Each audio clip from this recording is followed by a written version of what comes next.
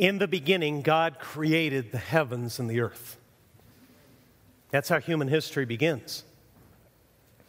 God does not explain his existence. He does not defend it. He simply announces it. He states it as the fundamental fact of life in the universe. That's troubled people who don't believe in God because when they push God out of the question, they are left with an irreconcilable difficulty. They don't know where everything else came from.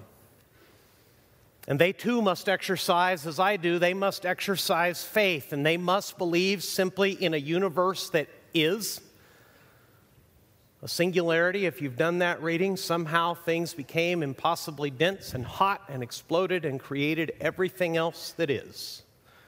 A brilliant physicist recently announced his belief that life was seeded from other planets by aliens who brought it here. That may be. Where did the aliens come from, and where did the life that they seeded in our part of the galaxy and their little part of the universe come from? You can have your choice, eternal God or eternal matter. The Bible says this: in the beginning, God created the heavens and the earth. And if you have your Bible, and I hope you do, and if you don't, help yourself to one of ours. Thus begins God's retelling, God's telling of his own history. It begins with that, and he makes a world that is glorious. He makes a world that is magnificent.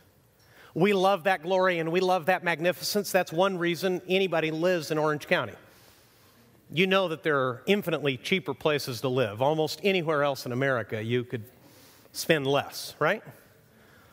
Why do we do it? Because we love to send pictures of the beach to our family in Iowa in February with passive-aggressive things that over the years erode relationships, like, wish you were here. A friend of mine taunted me from Boston. He said, the weather here is beautiful, just like the Patriots 7-0, because he knows I'm a Cowboy fan and I'm having a miserable year on that front.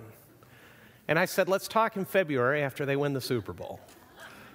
They probably won't be 7-0, and if they are, he'll be frozen and I'll feel better, okay? That's one reason we love being here, but the glory of God's creation is all around us. I mean, where else but here could you enjoy the mountains, the desert, and the ocean in the same day, just for the price of a little driving? But that's not actually the most glorious part of God's creation. The most glorious part of God's creation is you. As much as we love beautiful surroundings, we love the beauty of relationships, and every human person who's ever been born wants to be loved and accepted. Every little boy wants to be the hero of the story. Everyone yearns for friendship and family and to be deeply understood and meaningful and significant and loved and even to work. Believe it or not, people love to work. For those of us who have teenagers, we may find that hard to believe, but I assure you, people love to work. If they find their work meaningful, purposeful, if they feel that it makes a difference, we're made to work. And all of that is in the first 2 chapters of Genesis, because God made everything, and every time he created, he stepped back, and the master creator said, "It is good. It is good. It is good." Then he made people. And when he made the first human being, God did not simply speak him into existence, he fashioned him. And then in language that is shocking in its intimacy, God breathes life into the man that he had made. And only at that point does Genesis say he became a living being. Face to face, breath to breath. Then from Adam, he makes Eve, and he brings Eve to man, and the first marriage is born, and it's glorious. If you look carefully at Adam's words and what he said of Eve when he saw her, if you look carefully in the Hebrew, it means something like this: wow. That's a joke. That's not what it says in Hebrew. But I'm reasonably confident that was the emotion. And life was good. For 2 chapters. The Bible has 1,189 chapters, and barely in the 3rd chapter things go terribly wrong. You see, there's a backstory there, and there is a hostile person alive in the universe as well. Satan has tried to deify himself and to take God's place, as I so often do, trying to get ahead of him. And he is already in creation, and he entices the first man and the first woman. Eve is deceived. Adam sins willfully. And in barely the third chapter of a long 1,189 chapter book, life is ruined. For the first time in his life, and that's the only existence you and I have ever known, man is apart from God. We've never known truly, purely, perfect, blissful relationship with God or anyone else. We've known beauty. If we know Jesus, we have a real relationship with God, but it's never been perfect, and it won't be until the end of the book. But Adam and Eve had it and lost it by their own sinful will, by the deception of an invitation that God was holding out on them and they could do better. That's the nature of every temptation. Every time I've ever sinned, it's because somewhere deep in my heart, even though I wouldn't articulate it, is I think I can do better than what God has plainly told me to do. I know better. And that created the disaster that unfolds in the pages of Scripture and that we live in today. When our phones and computers and television screens light up with news like a massacre in a city like Paris, people ask themselves, what's going on with the world? It's all in Genesis 3. The first human family had 2 children, and one of the boys killed the other. The first murder is in the first pages of Scripture. And you can read that as mythological creatures, but they're not. It's actual human history. And imagine the death of a son dealt by the hand of his own brother, and imagine the heartbreak and the loss as Adam and Eve looked at that corpse and thought to themselves, we unleashed this horror into the world. You see, when we read in the beginning pages of our Bible, what we call the Old Testament, the Hebrew Scriptures, we see creation and life as it was meant to be. But it doesn't last for long. Mankind became so wicked that God judged mankind in a flood, and we understand from Genesis that God is not only a creator, He is also a judge, and He is holy. But we see amazingly that God continues to go back to these people who have defied Him and denied Him and ignored Him. And that's going to tell us very good news about God that's going to become ever clearer as we walk through the pages of Scripture. And in Genesis 12, that early in the story, God stops dealing with all of humanity and reaches down and speaks to one single individual. When you look at the Bible in its whole scope, it's pretty amazing. He deals with the entire planet, with all the nations, with all mankind for only 11 chapters. In Genesis chapter 12, he stops and he speaks to one man. His name was Abram. He was born in modern-day Iraq. His parents and grandparents and ancestors before that would have been moon worshipers. And for absolutely no reason, aside from the fact that God is good and He pursues His wrecked, ruined creation in faithful love, God spoke to Abram and made him an astonishing promise. In Genesis chapter 12, we're going to read a little bit today in the Bible. Would you read this with me? The Bible says, "Now the Lord said to Abram, 'Go from your country and your kindred and your father's house to the land that I will show you. And I will make you a great nation, and I will bless you and make your name great, so that you will be a blessing. I will bless those who bless you, and him who dishonors you I will curse. And in you all the families of the earth shall be blessed.'" Did you catch that last phrase? In you, every family on earth, every tribe, every clan, every people group, everyone is going to be blessed through you. I'm going to give you a family, Abram, and from that family, all the nations of the earth will be blessed. God has stopped, and purely by His grace, He's dealing with one individual and making him a lavish promise that somehow God will bless him in such a way that someday he will be a channel of blessing to the entire world. And God doesn't have a whole lot to work with. Candidly, because of sin, God never does. That's how He gets the credit. And we dare not miss a spiritual principle here. God says, I'm going to bless you so that you will bless the nations. I will defend you and I will bless you and I will protect you so that you yourself will be a blessing. If there's one thing that has bedeviled the American church in our unparalleled prosperity, is that we've misunderstood what God is saying here. God always blesses us so that we will be a blessing to others. You are not the point of the blessings. I am not the point of God's blessings. We are mere channels so that other people will be blessed. And God begins with Abram, but we discover that he is a faithful man and a man that is willing to trust God with his own son, but he is also deeply flawed.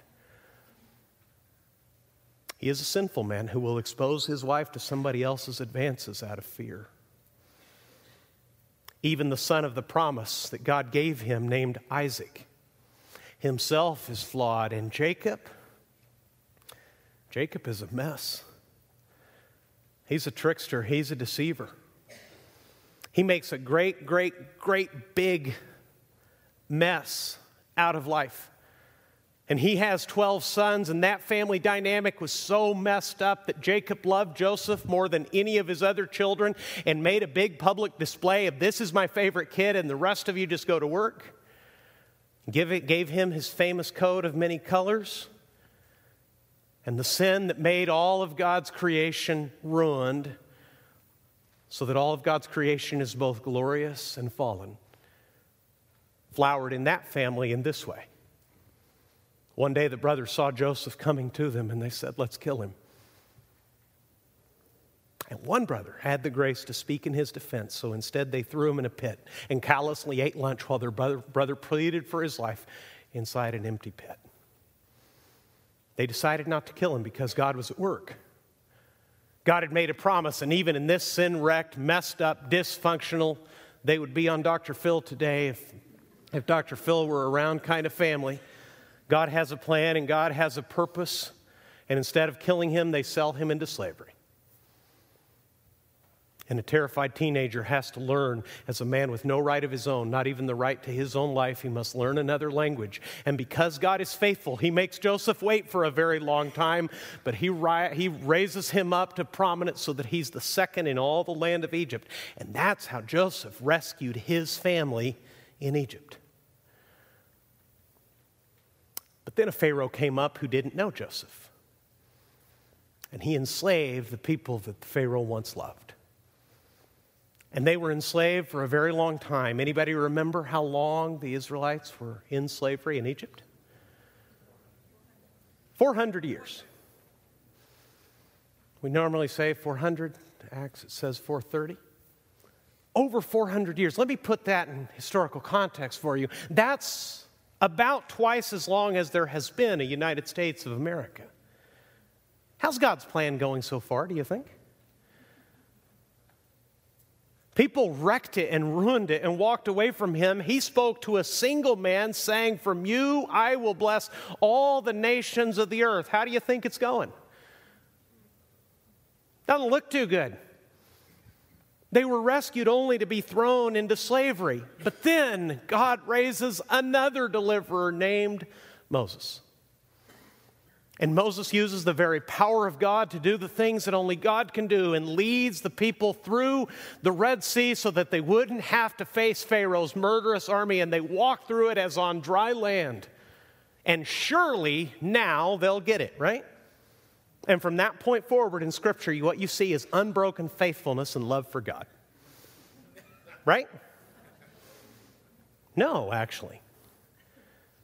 They became so forgetful of God's power and so fearful that God said, everyone in this generation is going to die in the desert.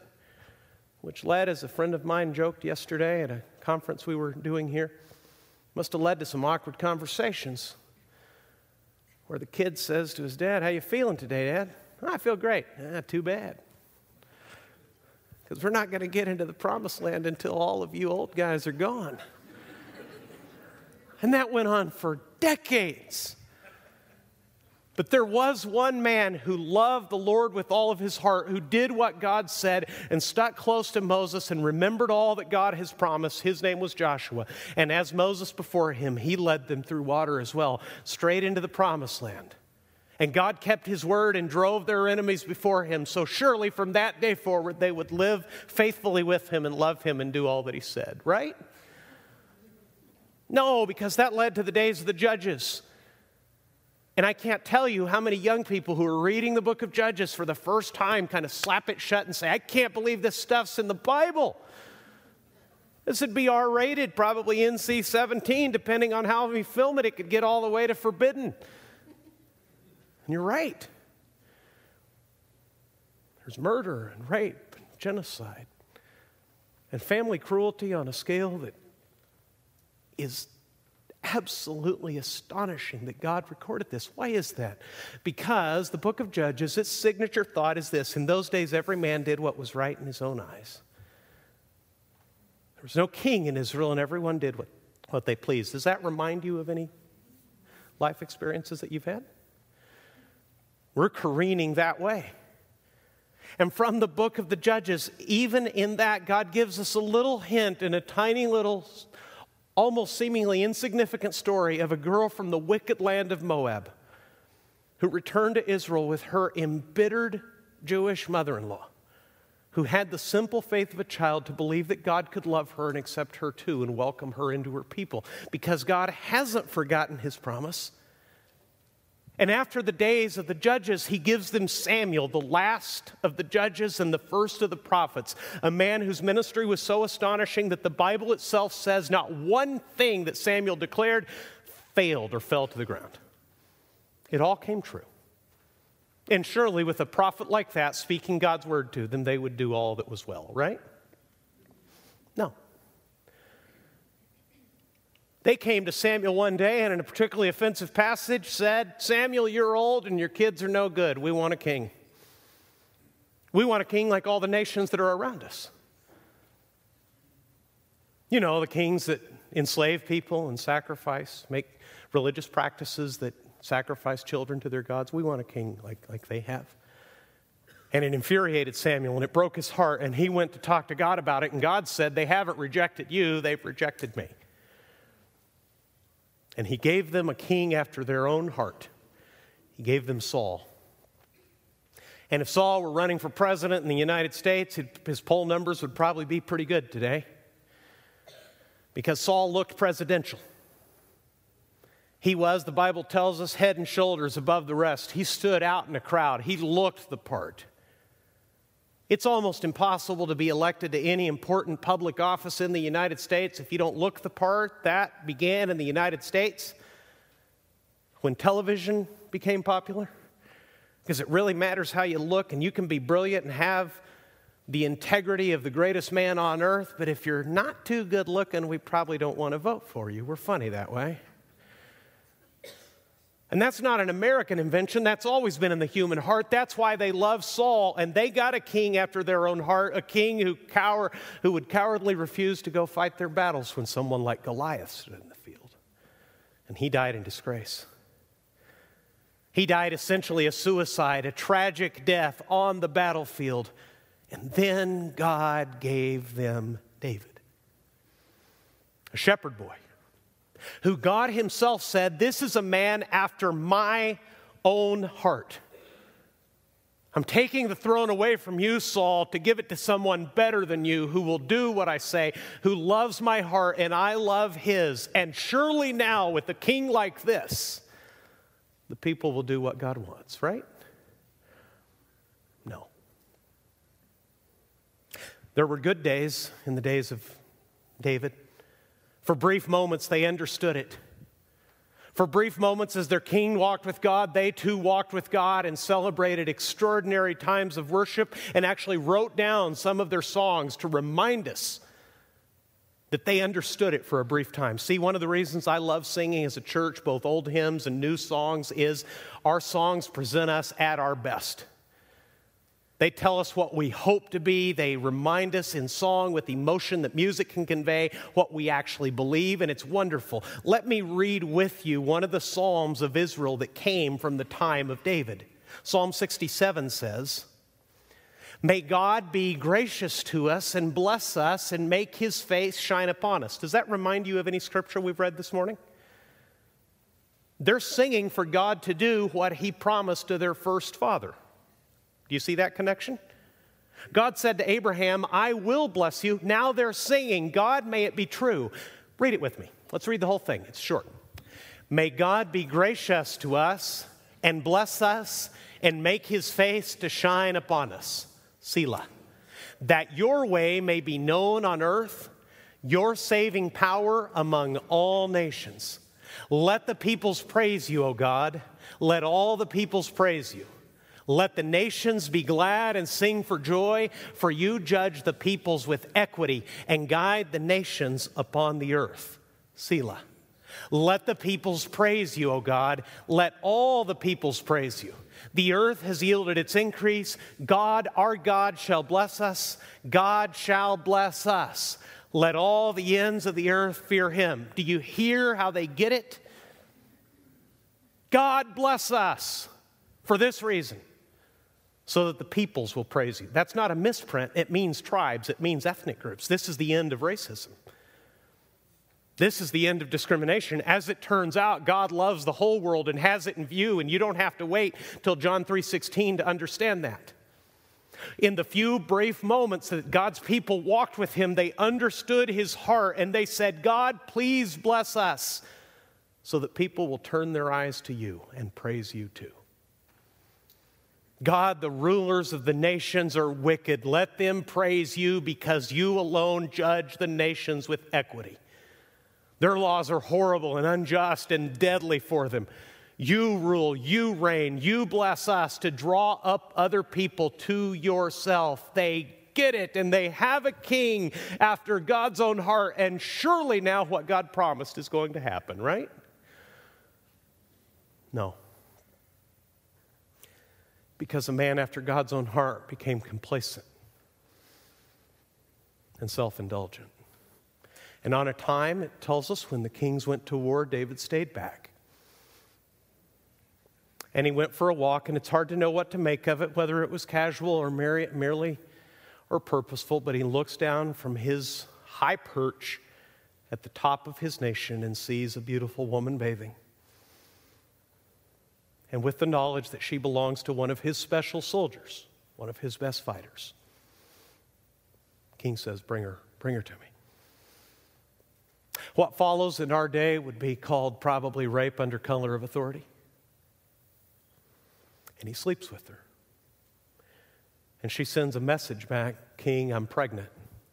And David's got a terrible mess on his hands because the husband is not home. He's out in the field fighting David's battles. So David pulls out all the stops to the point of getting this good man home and getting him drunk so that he'll go home and enjoy a night with his wife. But the soldier has more integrity than his king, and he refuses to go in. He sleeps outside saying, "My men are in the field. I cannot do it. It lacks integrity. I'll stay outside." And a man after God's own heart discovers that there's terrible wickedness in it too. Because he sends a death warrant home in that man's own hand with the knowledge that his soldiers certainly will not look at royal orders. And he sends the soldier back to the front to his general named Joab and says, "Put him in the hottest part of the fighting, and when it gets really bad, the rest of you draw back. Leave him exposed." And it was successful. I'm sure that mighty man who had come home successfully from many, many hand-to-hand fights looked around in surprise as his formerly trusted comrades in arms stepped back and left him alone to face it. And he did his best, but he was unsuccessful because they murdered him on that field. And it was so bad that Joab was afraid that David would be mad. But David said, "Hey, that's war. Sword kills one, sword kills another." And he grew so callous and so hardened that God had to send a prophet into David's life to tell him a story so that David could recognize himself and repent. Even the best of God's people, to whom have been made the best promises, who God himself has said are the right kind of people, turn out to be, as the rest of God's creation, glorious on their best days, but fallen and wicked and treacherous on all the others. But then God renews his grace to the house of David, and from that union, that woman became his wife, and she had a son named Solomon. And he asked God for the right thing, for wisdom, and God so blessed him that the Bible itself says that no one has ever been as wise as Solomon. And Solomon wrote things that you read in your Bible today as Proverbs. And surely now Israel will go straight into the center of God's purpose, right? No, not at all. David had a single, treacherous, ugly sexual sin. Solomon multiplied it literally 1,000 times. And he became so in love with other women and pagan women that they drew Solomon's heart away from God and after their own idols. So you have this treacherous, ugly, embarrassing, humiliating spectacle of the wisest man who ever walked the earth till that day, offering sacrifices to idols he once knew were made merely of stone and wood.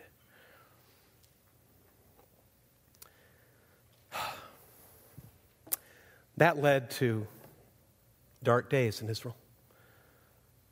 Solomon was a wise man who became foolish. His son after him was so foolish that he split the kingdom. In God's 12 tribes, the one he had brought out of Abraham as promised, had a terrible civil war, and Israel, the nation of Israel, became two separate nations, Israel versus Judah. Into that mess, God sent the prophets, continually calling both peoples back, speaking of them of both judgment and mercy. And in the best days, you read things like this, 700 years before Jesus was born, you can tell that God has not forgotten his promise, because he writes things like this in Isaiah 49. It is too light a thing that you should be my servant to raise up the tribes of Jacob and to bring back the preserved of Israel. I will make you as a light for the nations, that my salvation may reach to the end of the earth. Isaiah says that's coming someday, but all we have now is war and idolatry.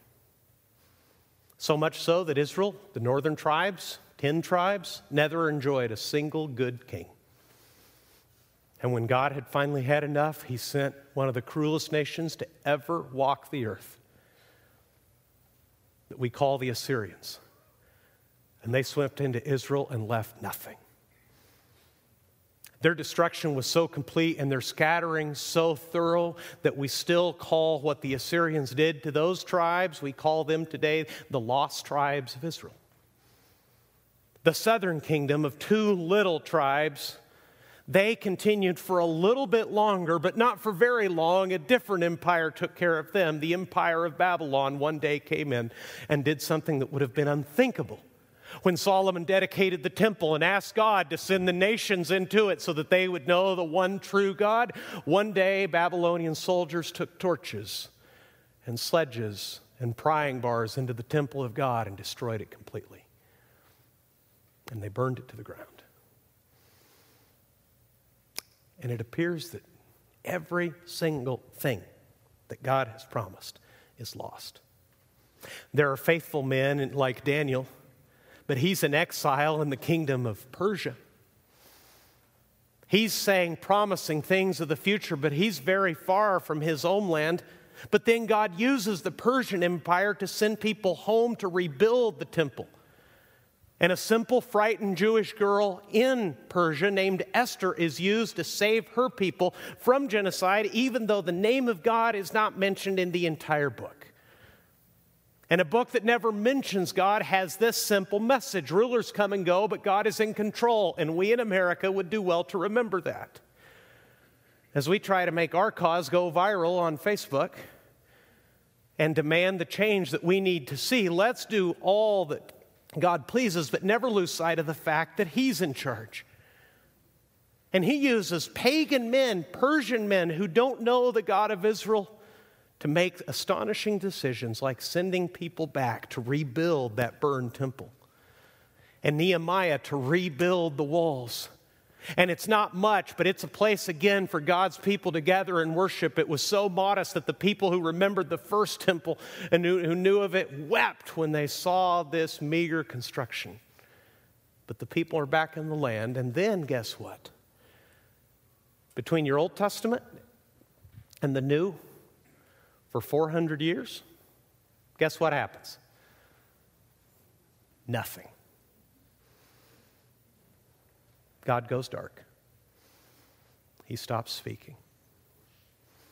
Now, see, you can see that in a historical overview, and God doesn't speak for 400 years. That's interesting. That blank page between the Old Testament and my New Testament, that blank page represents God's silent. Did you hear me? For 400 years, a God who had spoken and acted and done all of these things said nothing. What's he up to? He's setting up one empire after another.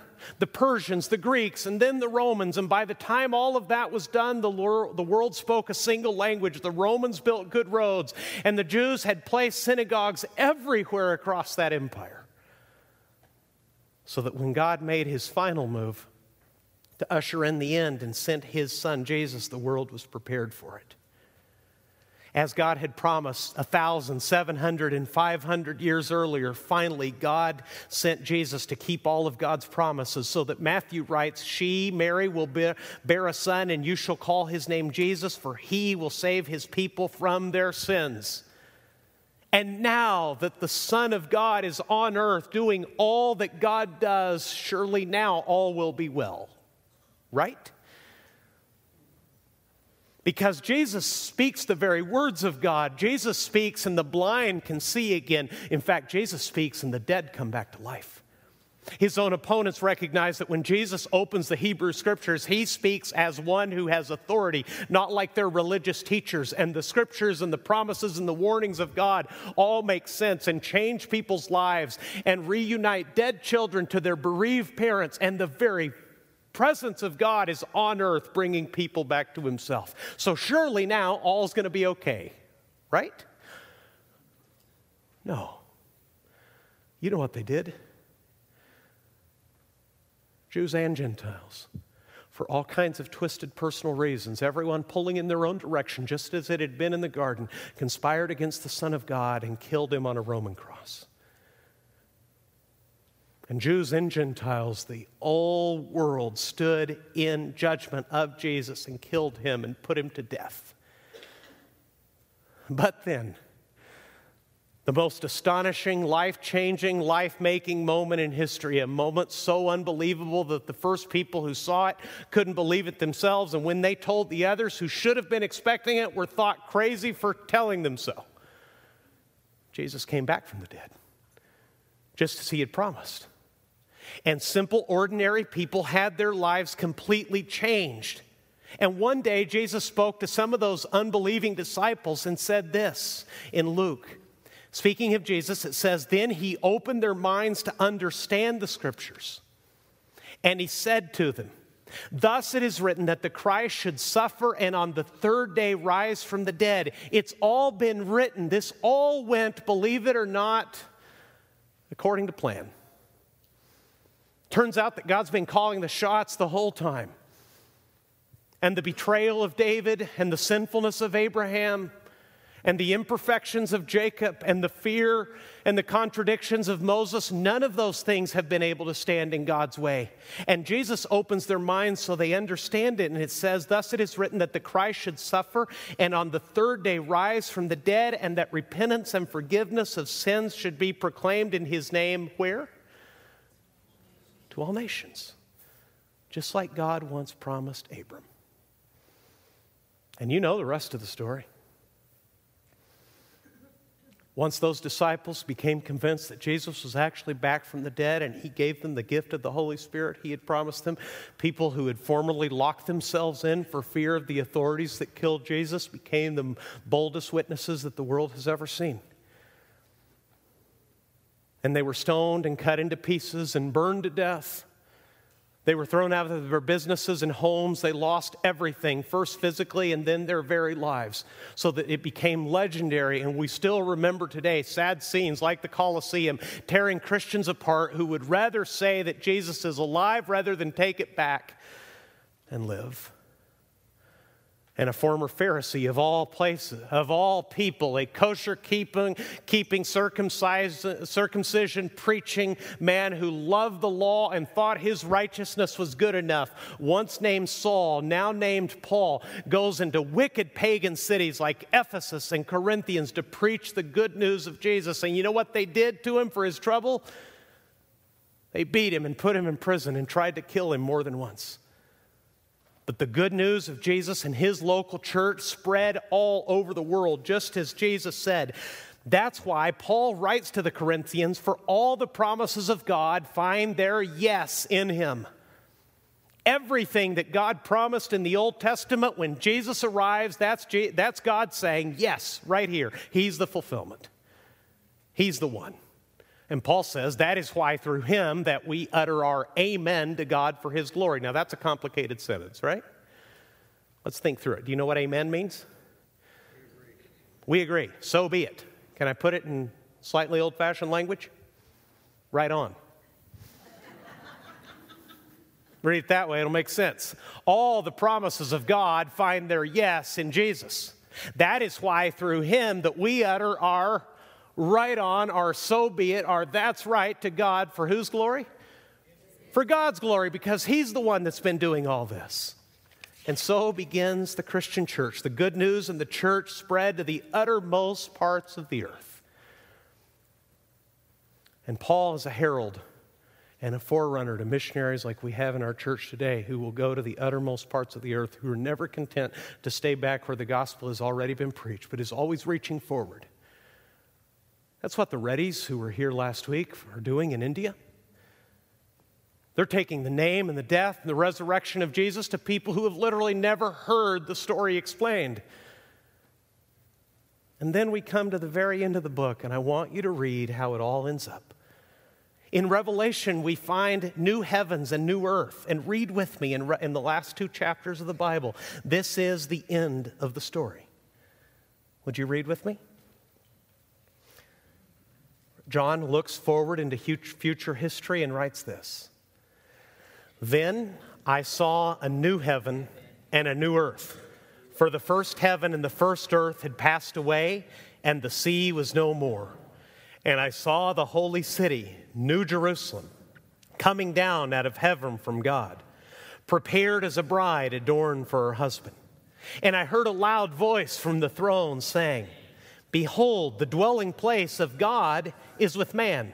He will dwell with them, and they will be his people. And God himself will be with them as their God. Here's a promise for you. He will wipe away every tear from their eyes, and death shall be no more. Neither shall there be no mourning, nor crying, nor pain anymore, for the former things have passed away. And Jesus has the last word, literally in Revelation 22. Read with me. I, Jesus, have sent my angel to testify to you about these things for the churches. I am the root and the descendant of David, the bright morning star.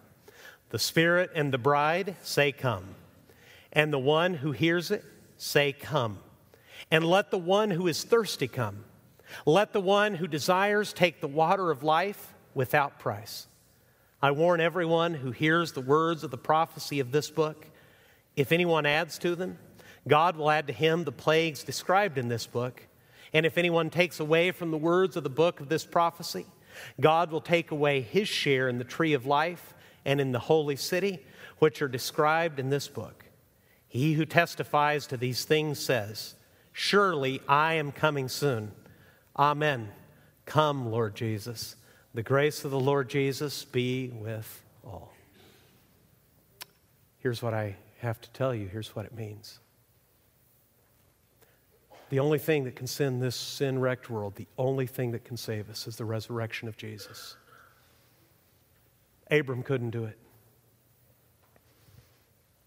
He was sinful, and he got a hold of God's plan and set loose in the world bad decisions that still have repercussions today. Moses couldn't do it. Joshua couldn't do it. King David, a man after God's own heart, he certainly couldn't do it. The wisest man in the history of the world to that point, Solomon, certainly couldn't do it. At every point, every man that stepped forward, in the moment he stepped forward with his own weakness and his own sin and his own failure. Only Jesus and his death and resurrection can wrap the story up and take the story back to where it started, into a new heaven and a new earth, where all of those relationships that you find painful and difficult, and every disappointment and everything that has ever made you cry will be wiped away, because God will be with you in perfect fellowship as he once was with the perfect human family before sin entered the world. Here's what I'm trying to tell you. The story will end even better than it started. Your story will end better than it started. Your story, like every person we've discussed today, has been wrecked and sinned. You've stained yourself and embarrassed yourself and shamed yourself, and you've tried without success to save yourself. If you understand nothing else, please understand this. Jesus is the only one who can save you. There's 1,189 chapters in the book to tell you that single fact. Sin rules in the human heart, and it wrecks the world around us. But God in love sent his Son to redeem us and endured every kind of rejection, pain, even to the point of death, to bring you back and so that you could be reconciled to him, so that the story, your story, could end better than it started. So what should you do? You should run to Jesus. You should turn away from your sin and, as best you can, say, God, I am terribly sorry. I understand I've tried to save myself, but I now understand I can't. Please save me. I'm not going to look to religion and human self-effort and self-improvement to make myself better. I'm telling you I'm sorry for my sin, and save me. And he will, because the story in God's plans always ends even better than it started. Let's pray.